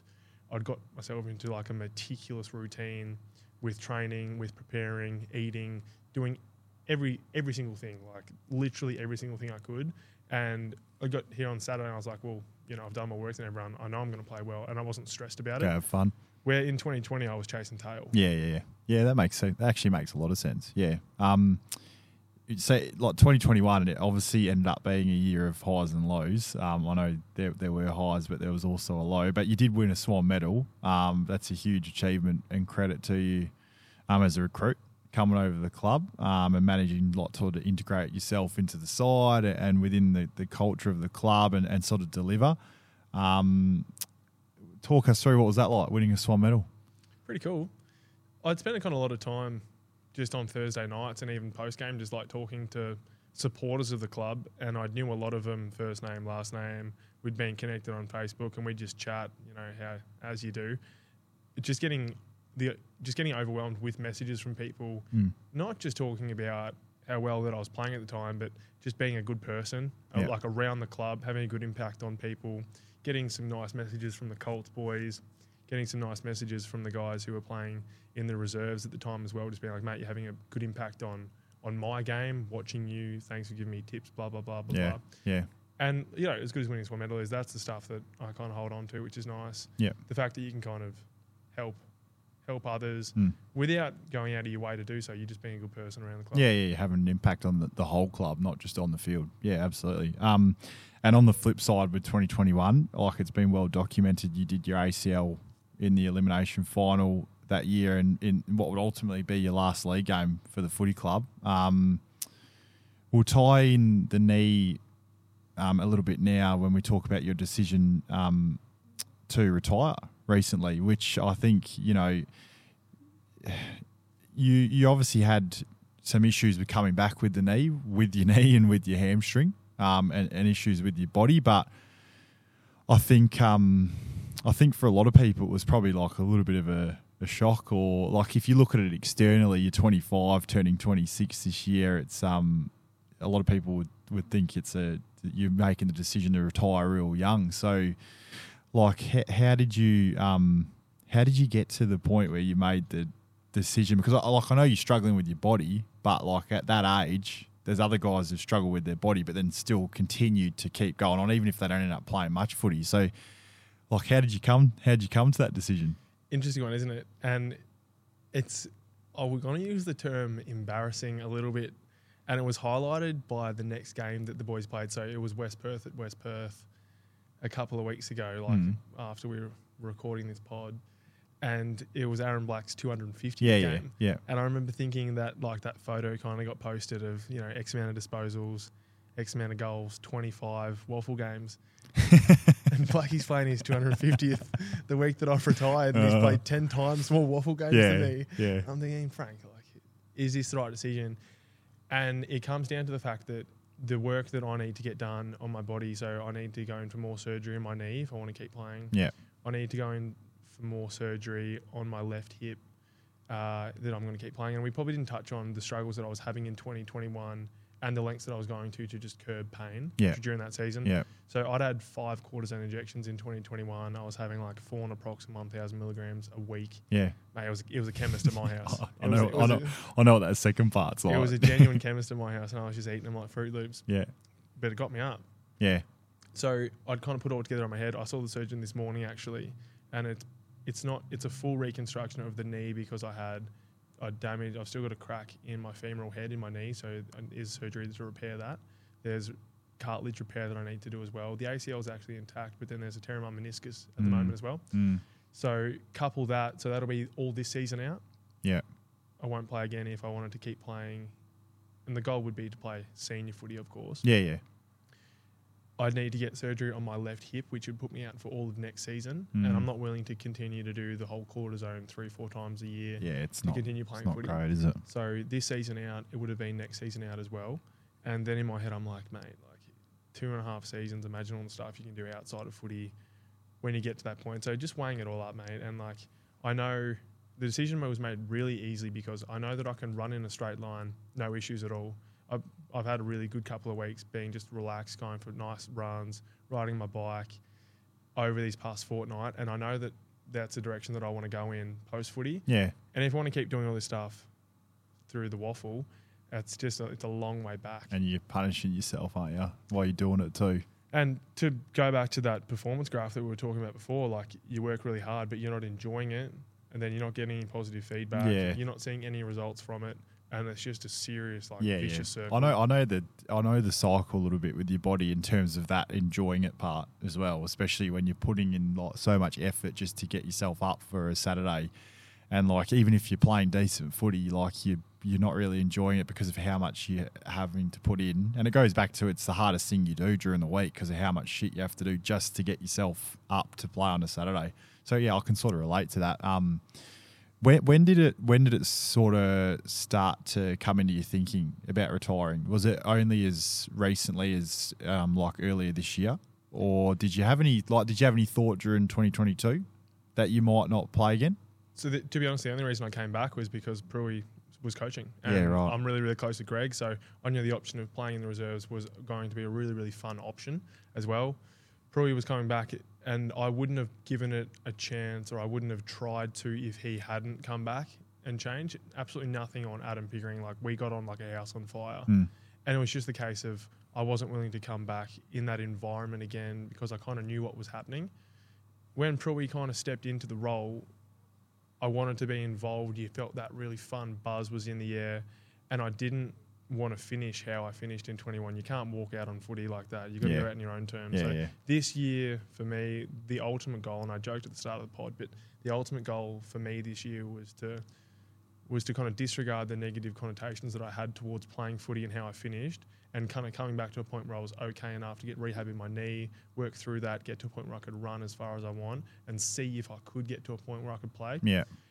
Talking to Smarty, you kind of mentioned that I'm a bit of a perfectionist in how I want to go about playing and how I expect myself to play. Yeah. And it became really, really obvious for me that I was nowhere near going to have the impact that I could have in the senior team. Yeah. And that was okay. And there's so many really good players now in the team. You look at guys like probably Jacko. Clarkie's a genuine star. Turns is a very, very good player. Yeah. I didn't have to come back and be that player that I was, but playing one game a month was never going to be acceptable. Yeah. And I played a full game against Subiaco. It was probably the only game where I ran more kilometres than I had possessions. I think I finished in the reserves. I finished with 14. I think I ran 15-1. That was the other part of it. That was almost like from the outside. You were just you were on the grasp of being back into the league side as well. And what happened, mate, was so I played that game, and then that was, I'm not sure if it was a Saturday or Sunday game, but I went to work. So I work up at a Rio Tinto mine site. So I do one-on-ones, and that's a really, really, I'm dialed into that career path at the moment. I really enjoy it. Yep. And I couldn't walk that whole week. I literally could not walk. So I sat in the office for the whole week. Everyone at work was like, "What are you doing? Like, this is just ridiculous." Yeah. You know, that kind of chat at work. Yeah. I know. Came back to the club, obviously the following week, still couldn't run. So that was 2 weeks post-game. Went back to site the following week, started jogging a little bit, tried to come back on the 4th week after that Subiaco game and still couldn't kick. Like, I could run, but I couldn't kick. I'm thinking in my head, like, what are you doing, mate? Like, this, not only are you so far off mentally, but your body is so cooked. Yeah. So, mate, it was, you run all those things through your head. You realise there's a certain direction path that you can go in other aspects of your life, and you got to weigh it all up, don't you? Yeah, 100%. Yeah. And, you know, when you put it all that way as well, I think people understand how you've come to that decision. Like, you know, like it all sort of makes sense when you lay it out like that too. Well, the thing is as well, like I can run 50, 60 kilometre straight line weeks, no issues. Yeah. As soon as I start changing direction, I'm trying to kick a footy, I can't walk for the next week. Yeah. So you're like, Frank, is that worthwhile? Is the mental and emotional drain that you're putting on yourself worth it? Yeah. And only you'll know that, and that's why you've made the right decision for yourself. And mate, I haven't felt this relaxed yeah, it's funny. since coming to Perth Yeah. for a long time. And I've probably done as much training as I've ever done in the last month outside of footy, running, riding, swimming. Yeah. And never had a bad rig, never will. I think it's genetics. I've got a bad hip, but a good metabolism. Yeah. Oh, far out.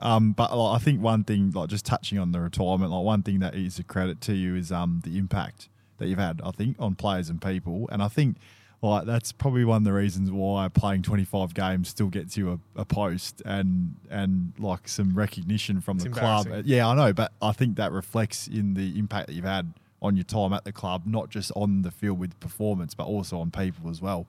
So I think that is a credit to you. It's that you've definitely had an impact since you've come, and I know you'll be floating around, but you'll be missed because you're obviously more involved when you're a player. Yeah, so you'll definitely be missed in that regard. It's funny, like there's the physical side of it, of like playing and competing and preparing as best you possibly can. There's the mental side of it. I look at guys like, you look at them in team meetings, like guys like Jebby, guys like Clark. Jeb O'Donoghue. Yeah. And like, mate, they're dialed in. To use like an NBA term, like they've got a dog inside their head, mate, and they want it and they're hungry. Yeah. And when I play footy, I'm very competitive, but I'm not at all a competitive person outside of footy. Yeah. I don't like competing against other people. It's always just about myself and my performance. Yeah. And when I realised I couldn't compete against myself anymore, then all the rest of the stuff was just so oblivious. Yeah.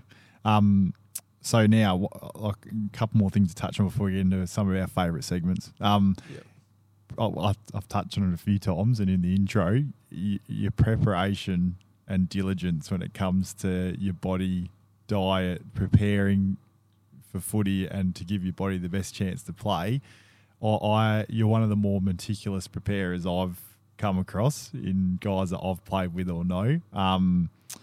Where did that mindset and approach originate? Because, you know, like some guys might say, well, yeah, I'm just hungry for it, I'm driven, but like the level you're doing it at, that doesn't just come. Like that happens at some stage, or it builds over time, and something sort of like you don't just wake up one day and you're doing that. So right. Where did that come from? Jake, because Jesse Turner's the same. Yeah, and Jesse learned all he knows from me. So shout out to Jesse. Jokingly, there's certainly an element of vanity about it. And vanity is not always a bad thing. Yeah.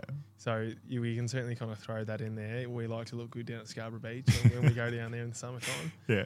But in seriousness, it probably comes back to going through so many injury setbacks and knowing the level that I needed to prepare it to play, let alone play well. Like just to get myself out there, I needed to do X, Y, Z. Yeah. And then if I want to do, a couple of curls after that or a couple of crunches after that, then you have to do that on top of it too. Yeah. So, yeah. And honestly, I just really enjoy feeling good. Like there is no trade-off to feeling good.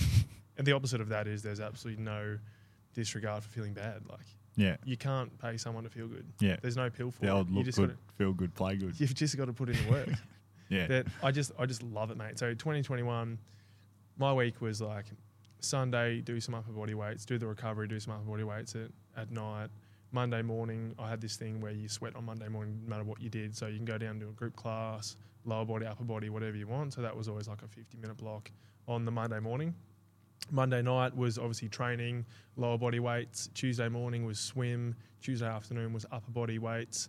Then Wednesday, nothing until the main session. Do like a 45-hour kind of prehab session that we'd probably do together really in the gym on the Wednesday. Thursday was a bit more upper body and then the main training session, and then Friday morning was a group fitness class or two sometimes when I was feeling really good before the Saturday game. And I just knew I'd put in all that work, mate, and I was feeling $1,000,000. Help when you own a body fit. Correct. Yeah. But that, and then there was the diet on top of it too. Yeah, and I'd go through Discipline. That's discipline. I'd go through long periods where I'd try not to eat too much because I was like, I know I needed to be 83.5 kilos, and I would hit 83.5 kilos like bang on. I'd weigh myself Monday, Wednesday, Thursday, and on the Saturday. And I knew that when I walked in on the Saturday morning there, and I was 83.5, that I was going to play well. Yeah. There were games where I was like 84 and a bit. Yeah. Do you reckon you got too deep with it at any stage? Because you think about that, wearing yourself every day, needing to be on that 83.5. So if you were 84, you're not playing a good game? It wasn't that I was not playing a good game because you just go out and play, but I just knew that it was 83.5 that I'd play elite. Yeah, like, okay. I was really going to play well. So the only reason I ask is because I've been in some more than dangerous territory with something very similar before. So it's just interesting to hear. Yeah. It does. And it's like, it's how far you are on the spectrum, isn't it? Yeah. Like at any one point, as you know, like you could go from maybe 83.5 is not right for me. Maybe it needs to be 76. And that's unhealthy. Yeah. Yeah, 100%. So is it unhealthy? Is vanity unhealthy? Like, let's have that discussion. Yeah. You know what I mean? Well, we might have to on another pod. So like, one thing I normally ask before we get into the segments is how you go about balancing playing footy with having to do something outside of footy, because it's only semi-professional at WAFL competition. But given that you don't have to worry about it anymore, I thought it might be interesting for some listeners to hear that you'll actually be staying in WA and not moving back to Victoria straight away because you've gotten yourself pretty well set up. Oh, man, I love Perth. So tell us about what you're currently doing and what you have going on for you in Perth. A little bit going on in Perth. So obviously I work at a Rio Tinto mine site in the drill and blast team. So that's a really fun space that I stepped into after the year I had not playing footy, where I thought I'd just do something completely different, something completely out of the health and fitness sector. I've got some really, really good senior leaders who look after me up there. Again, just like got lucky with guys who are actually involved in the club from a distance. So that was cool, and they look after me up there. So that's, Tuesday to Tuesday. I run the gym studio back in Perth for the weeks that I'm back in Perth. Signed up for Bustleton race at the end of the year, so that's kind of taking up all my time at the moment. Yeah. And mate, just hanging out, enjoying it. Yeah. Going to see Paradiso every other weekend. Just loving life in Perth. You're king of Paradiso. Oh, I'm certainly not the king. There might be a couple others at the club who would take that. Yeah, Jamesy probably. Matty James, shout out. Yeah, all right. Well, we'll get into our segments because we know it's what everyone waits for. Yeah, we love this part. You'll probably know these. You'll probably know a lot of these. First one's quick fire questions though. So, just give you a bit of soft stuff to start off with. Lovely. Best sledge you've heard or copped, if any? And you don't have to have one, but it's just in case you have. I probably haven't copped too many. Have you heard any? Oh, there was one, I reckon. There was one back when I was playing local footy. We played with a guy who was genuine albino. Like he had white hair. Yeah. And there was a bloke in the other team who we kept calling him Milky all day. And he was like, I'm going to drink you up, Milky, for like the whole day. And I was like, I think he's going to do it, man, because he was like full into it. But outside of that, there's nothing crazy. That's not bad, though. Yeah, I don't mind that. Bro, this bloke was huge, man. Yeah. He was into his calcium for sure. Yeah, right. So right up his alley. Yeah. Hardest training session you've done today. This would be interesting, given how hard you've trained in your time. If there's any that sticks out. Outside of footy, I remember during the COVID period, I got stuck into some good like swimming, riding, and running. There was a day there I did like a 1,500 meter swim, 90k bike ride, like 15k run Serious in a row. Day. And I tried to go because that's like the kind of 70.3 Ironman distance, minus a little bit of swim, minus a bit of run. And I tried to run the 21 and gave up at 15 because I just couldn't do it. Yeah. Jeez. So yeah, still got to tick that off. That might have driven you as well afterwards. A little bit. Favorite thing to do in your downtime, or anything about you that people wouldn't necessarily expect? Wouldn't expect, I suppose. I don't know. I think I'm an introverted extrovert where I like spending time around people, but it gets to a point where I just want to be by myself, and I love alone time so much. Okay. So my alone time just consists of reading. This is great, actually, that you said this. Sorry, I'll let you continue, but this is something I can add on to the next segment. That just triggered something for me. Yeah, go on. So yeah, reading. Reading's probably the one part where I get to just zone out. Yeah. It's never a case of reading, Harry Potter sequels or like full fantasy mode, but it's just a time where I get to kick my feet What kind of books do you read? Because Lockie Riley dropped on us that he reads a bit of philosophy. Actually, Was it you that he was talking about giving him some? Yeah, it was, wasn't it? It's all coming back to me now. Yeah, so we've been in a little bit of a book swap for a while. And Matty Germs is in there. Let's be honest. Oh, Matty Germs is in there too. Yeah, we trade books every Just, now and then. just give me something though before you say anything else about the books. Is Lockie Riley the person you would have predicted being in the book club with before you knew him? We've spoken about this off the mic, mate, and for me it's a yes. Oh, really? It's a yes because he claims he's a scientist, and anyone who reads that deeply into stuff obviously wants to know a bit more information about, the drips and the drabs. So it certainly wasn't a surprise to me when he told me. But the OG book swapper was actually Corey Galt. We started that back in The big 2020. Galtan. Yeah, he'd be tuned in today, actually. Another one I'm going to have to tag, Yeah, mate. no, you give him tuned Jolie in. too much work, yeah. So, yeah, we started that. We traded off a couple of... he gave me like a Mick Malthouse book, I think, that I wasn't huge on. And I kind of... my favourite kind of style of book is books that touch on reality subjects and theories but are based in like kind of like not fantasy, but they're kind of made up. I don't know how you even describe it. Yeah. Yeah. That's kind of the area that I like. Yeah, nice. Last TV series you watched? Do you watch much TV? No, I'm not a didn't TV picture you a guy. TV guy. Yeah, we'll move on to the next one. 3 people you take to dinner, anyone, dead or alive. If you can think of 3, if you can't, just give us 1 or 2. And then we'll say current teammates. Which 3 current players at the club would you take with you to that dinner? Yeah, righto. Okay, so 3 random people across the journey. Probably Jesus. You can't go too past Jesus Christ. Fair. He's a person. We just don't know if he's the real one Yeah, or not. yeah. So You want to find out. shout out to Jesus, yeah. And then probably Elvis Presley. I reckon he'd be a bit of a don at the dinner table. Yeah. Wouldn't mind him. Not wrong there. I don't know. Anyone else, I don't know. Could be shooting for the stars, so we'll probably just leave that. Yeah, okay. We'll So just spend dinner with those 2. And then 3 guys who I want to have dinner with at the club. Yeah, well, just who would you take with you? Who are the people that you're going to take I'm with you? taking Matty Germs. Yeah. I love Matty Germs just because I'm going to be setting him up and gaslighting him the whole night.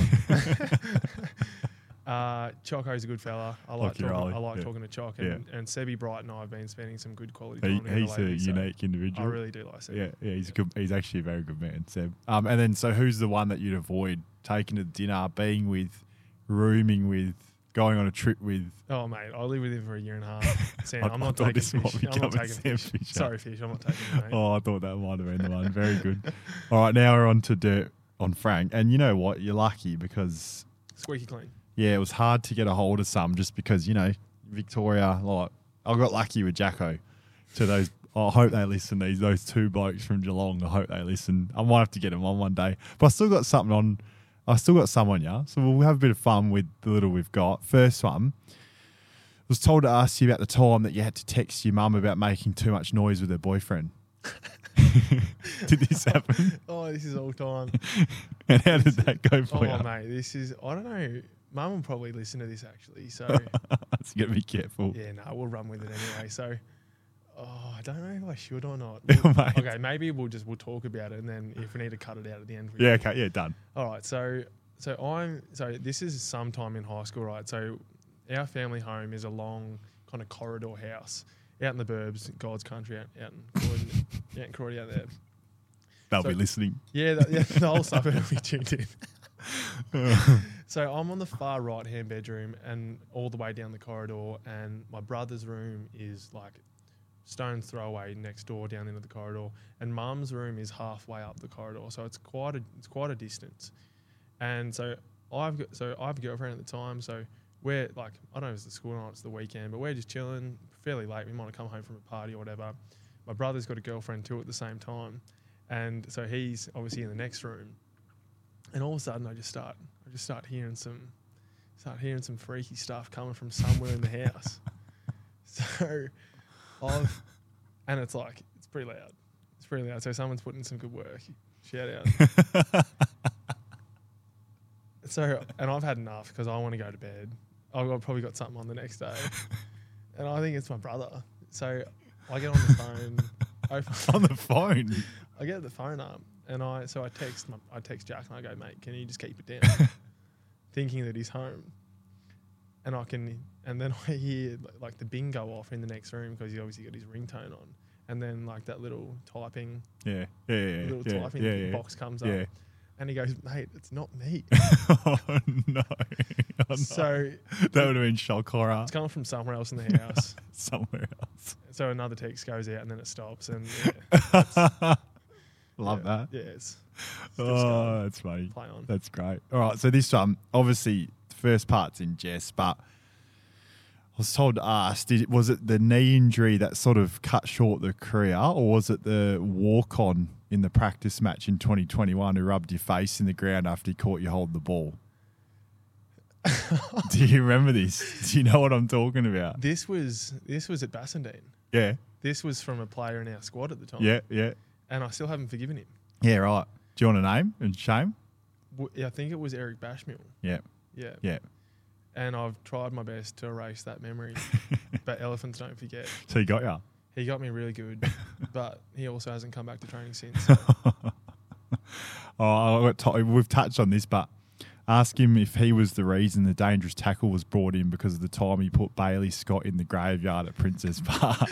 Mate, honestly, there is a plaque in the middle of Carlton Cemetery with his name on it. He didn't wake up for a couple of days, I reckon. Yeah, It was shocking. I know we Poor- touched on poor it before, bloke. but he was poor bloke. 60 kilos ringing wet as an 18-year-old. Poor bloke. I got him pretty good. Yeah. So did you used to play a bit of Friday night poker at Duke Street? A little bit. And were you not happy with some of those games because you thought that someone who participated cheated? Oh, there was constant cheating. And who was it? Fisher. Yeah, and have you been able to prove it? Or is it all speculation at this point? Oh, it's all speculation. It'll never be proven. I stopped playing. I just stopped playing. Yeah, for a right. period of You time had then. enough. Oh, it was just not worth it. Okay. Yeah. Was he winning money as a result? Yeah, there was some money going on, and I don't know honestly if it was cheating or not. I don't even know. I don't even remember the information about it, but I just remember sitting in bed one night being like, "That was just not fun. Yeah, right. Why are we doing this? This is not fun." And I think they still play every now and then, but I'd rather just sit in my room and read. So it's all good. Yeah, fair enough. All right, this one I'm reading from the phone because I didn't get a chance to put it in my notes, and it's a bit of a doozy. So I'm told that you brew up candles in your spare time on a camping gas stove or stove cooker in the kitchen. I don't know if you still do it or not. Melts wax, etc. Does that kind of thing. And apparently one night you left the wax on the cooker and it blew up and exploded all over the house. And apparently it was like roof, floors, fridge, everything. And you obviously worked at Body Fit, so you had to get up and leave the house pretty early and you didn't have time to clean it. So apparently you've asked your housemate at the time you've said to him, if you clean the house today, I'll give you a few 2-week memberships at Body Fit. So your housemate's cleaned it for you, and he said, surely it covers the rent because I've cleaned that for you. And apparently you just replied with, "Calm, mate." Well, for starters, this bloke has got absolute rocks in his head. He needs to grow up. Jesse Palmer. Yeah, this bloke. He needs to honestly grow up. But is the mature a story bit. true or not? Look, the What story's happened? got so much mayonnaise on it. So, true story. I've been known to make a few candles over my lifetime just to keep the lights off at night. Just better for your sleeping habits. And yeah, there was certainly a period of time there where a little bit of wax got under the kind of the boat thing that I was using to melt down the wax, and it pretty much exploded all over the kitchen. And I absolutely cleaned it up. So he's lying. Oh, so through he's his not teeth. cleaned it. Mate, Gee, he's going to have to come on here and explain himself. Oh, man, I believed him. I believe him. But no, we're still selling candles for 25 a pop, so just hit me up if you want some of them. part of the extra time you've got now, selling some candles. And apparently same sort of areas, and you mentioned it, used to love showering with all the lights off in the house and just a candle burning in the bathroom, and then also added on, walked in multiple times, odd behaviour. Do you have anything to say? Do you have anything to say about that? I'm a bit unique in some aspects, but yeah, I certainly like having the lights off and getting a bit freaky. So. Yeah, right. So no mayonnaise on that one. No, there's been some freaky times there where the drawers are talking to me and the candles are burning, but yeah, well, that's about it. Yeah, right. And it said that the last one I have, which I remember triggered before, you're talking about alone time. So I've heard that I can't remember where you drove to and from. I think it was down south maybe, or coming back from down south somewhere. and apparently you spent the whole car trip by yourself with nothing on, just in silence. Honestly, mate, that's like it's one of those ones where, you know, when people ask you the question like, what's overrated or underrated? Yeah. Driving in silence, mate. Yeah, that's unique though. Mate, I could drive for days without listening. Where to was the that? thing. Where were you coming from or going to? So it was during a buy in 2020, and I was upset with myself because I hadn't had a good start to the year. Yeah, right. So it might have been on that fifth or sixth game buy, and I just went Fighting for some demons. Oh, mate. There's a bit going on upstairs sometimes. Or there was anyway. It's pretty relaxed now. But yeah, I drove up, spent a night up in, can't even remember, but it was a fair drive. I spent the whole day in the car, camped overnight somewhere, just a bit of reading, put the phone down for a bit. No kind of media or anything like that. Just turn the lights off with everything. And yeah, just silence, mate. It was really peaceful. It was pretty good. There you go. Hey, each to their own. And if to you be enjoyed honest, yourself. like, if you can't get along with yourself, how is people going to get along with you? So I don't admit that I can get along with myself, to be fair. I'm But pretty calm. but you could have been doing something better. Well, this podcast wasn't bad. It's very true. Yeah, I'm up to date. Never again, though. Never again in silence. All right. Last segment, this or that. This, you know, and you might have heard there's going to be a prize at the end. And, you know, I've been thinking what the prize is going to be, but I might tailor the prize to the person. Oh, mate. So that might add extra significance because you might get something you actually really want. So I hope you're ready for this. I just know that I'm not gonna rattle off what you want me to rattle Okay. off. So Well, yeah. All right. If you don't want a prize, this if you will don't be want a good fun. prize, that's fine. I said the same thing to Jacko. If you don't want a prize, that's fine. I might reach my hand in my pocket and actually outlay a bit. Oh, yes, people who I certainly appreciate want a it. prize, but But- I just don't want to let you down with these answers on bed. All right. First one, peanut butter, crunchy or smooth? I'm a crunchy man. Yeah, that's it. That's good. Good start. At least you got off to a good start. Thanks, mate. Barbecue or tomato sauce? I'm a Tommy in the fridge. Tommy in the fridge. Yep. I would say I keep it in the fridge too, but tomato sauce is Mate, no so good good compared on to barbecue. But yeah, On the bacon and eggs, like if you just get like a nice bit of cold Tommy sauce with the wrap, give me that BBQ, gee please. whiz. Well, a sausage roll or pie? You might be neither for you. That's to be one. I'm a saucy roll man. Ah, good man. Yeah. Good man. You actually realise that it's difficult to eat pies. It's just not on. Have you ever, those blokes who get the pies, take the lid off the pie, Yeah. put the sauce. Yeah. I've known blokes who take the lid off the pie, sauce inside, and just use a spoon and eat the insides. And then what? Eat the pastry after? Or Leave- just leave the Mate, pastry. that's weird. Yeah, man. Would you have a weird way of eating your sausage roll? Straight in. Oh, yeah, okay, Straight good. in. So, there you go. No lube. LeBron or MJ? Don't know enough about basketball. Yeah, okay. Don't know enough to. I just like longevity of LeBron, but couldn't care less. Don't know. You going with LeBron? All locked in LeBron. Not that fussed about JT's opinion. No, couldn't care. All right, we'll see how you go with this one. Brisbane's hat trick, 01 to 03. Hawthorn's hat trick, 13 to 15. Richmond's 3 flags in 4 years. Or Geelong's 3 flags in 5 years, which is 07, 09, 11. Are you a footy nuffy? You a bit of a footy nuffy? I was for a period, but not to the level that you'd probably categorise a nuffy. Yeah, okay. Purely for the fact of how dominant they were for the 3 years, I think it was Hawthorn. Yeah, okay. Like, they were rolling into those grand finals and everyone knew the result. One thing I like about that answer is a lot of left footers too, Oh my which I God. appreciate. To be honest, my right hip was so bad for so long, I tried to become a left footer. It's just no good. Only some people can be part of the prestigious club. World Cup winning goal in soccer, Game 7 NBA Finals winning jump shot, like buzzer beater, winning goal in an AFL Grand Final, winning putt at the Masters, or hit the winning runs in the deciding 5th Ashes Test in England, which is real relevant for right now, or take the final wicket in the same game when the oppo needs 2 runs to win the test. That's a tricky one. I think the golf one stands out for me. I don't know why it does, but I think that'd be pretty cool. Yeah. Because it's a long time in the making. Mm-hmm. But to be honest, like hitting the winning runs after, hitting a fair few that day would be pretty nice. Ben Stokes style on Like, 55. I'm thinking like Mike Hussey in Adelaide as well. Oh, yeah, that was good. Gee whiz. That was good.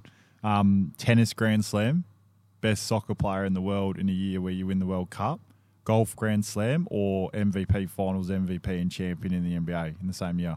Been getting around the basketball a little bit recently, Yeah. kind of joining the conversation, so that probably stands out a little bit. Yeah, right. But I honestly think that the tennis one would be the hardest to do. So That'd be good. holding the Grand Slam Mm-hmm. in tennis. That'd be elite. Coffee order. You might have started a trend at the footy club too at the time. Can I just say, so I reckon I started it back in the blue. So I remember the first He's taking Saturday. even more credit. Anyway. I honestly put it down to the fact that I got my 2K time a little bit lower because I gave up the milk. Yeah. But so what happened was the first Saturday we went out for a coffee when in that VFL year that I spent down the Blues. We went out to one of the cafes in Carlton and the waiter came out, was taking the order of all the boys for the coffee and cappuccino, latte, and I was, can I have an almond latte? And mate, I got like 12 pairs of daggers just looking through me. Everyone was like, "What are you doing?" Like, Yeah. my girlfriend at the time was like a fairly staunch vegan, so that was kind of something I'd adopted for a little bit of time. Yeah. And I just started liking it. And by the end of the year, every single one of those boys had converted to the almond milk. Yeah. And I'm an oat latte man. Yeah, now. I think you sort of influenced me a little bit to get off the milk for a Mate, period of time. But that's I'm why you're back looking on so it. lean at But the I'm back on moment. it. Nah, stop that. I'm back on it. Anyway. To be honest, what I've been doing, So is it almond? No, it's oat latte now. yeah, and I've been adding a shot of hazelnut as well. And honestly, Jeez, that's don't do it, man, skinnies. because it's such a downhill spiral. Oh. Alcoholic beverage of choice can be a type or can be a brand. I love a beer, whatever. I'm not too fussy. Yeah, okay. Yeah, love beer. Yeah. If you had to pick one song, artist, or genre of music to listen to for the rest of your life, and you can go whichever one of those, depending on how specific you can get or want to get. Well, mate, another weird thing about me is I just don't really listen to music. Like, Really? when I'm in the car, I don't really have much No, going on. I should have known that with that story. But Really. what I've been giving Spacey Jane a bit of a run recently, and Yeah, I've okay. probably been rinsing them a bit too hard. So Yeah, right. just purely for relevance at the moment, I don't mind a bit of Spacey. Space Jane. Yeah, okay. And now the most important question, and the most important of the podcast too: who's the best key defender in the AFL? Well, I've got this affinity with Sam Collins from the Gold Coast because we went to school together. Oh yeah, that's not a bad answer, So but shout out to Colo. it's not the right one. He'll be tuned in. I hope so. I hope so. Get him on. Yeah. You get him I on, could mate. probably hook You you should up. be. You actually there. That's a good idea. But so you go on with Sam Collins. Is that your answer? Oh, yeah, we'll lock him in. Yeah. Okay. Yeah. Oh, like I don't mind him, but yeah, it's disappointing. He's a good guy. It's disappointing, really. Yeah. So, like, before we finish as well, I'd normally ask every guest the same question, but again, given you are recently retired, I'm going to change it slightly. Tell us what's next for you, or what you want to tick off next in life. It can be something small or big, short term or long term, and particularly because you've got footy off the plate, and you might be able to do some things or pursue some things that you couldn't previously. What's the next thing? Yeah, we spoke about it before. I signed up for the 70.3 Ironman down in Busselton in December, so I will give that a good rinse. Yeah. It's funny because like I've told a few people and they're like, mate, didn't you just like pull the pin on footy because your body's no good? And like the difference between running in a straight line for distance Yeah, it's a massive difference. and changing direction is just out of control. Yeah. So I'm already ramping up that training, and that's something I wanted to do for a very, very Yeah, long time. That's a big one. To the point where last year that was the main reason why I probably didn't want to come back and play footy. So Yeah, okay. yeah, it's something I've been chasing for a while. I can't wait to get stuck in down there on the aero bars and just really dial in for the 90. Looking forward to seeing how that goes. I'll be keeping up to date with that. Yeah, are we looking real thin really soon? Very last question. Any chance we'll see Frank Anderson on a footy field again? I don't think so. Okay. At any level, to be honest. Yeah. I'm not interested in playing local footy. I'm not interested in playing country footy. I've got plans to, go away a little bit, kind of explore life as well. Life's bigger for me than kind of playing footy. And yeah, I kind of like this kind of direction with the triathlon stuff, with the Ironman things that I've been looking forward to doing for a long time. So I think my time is done.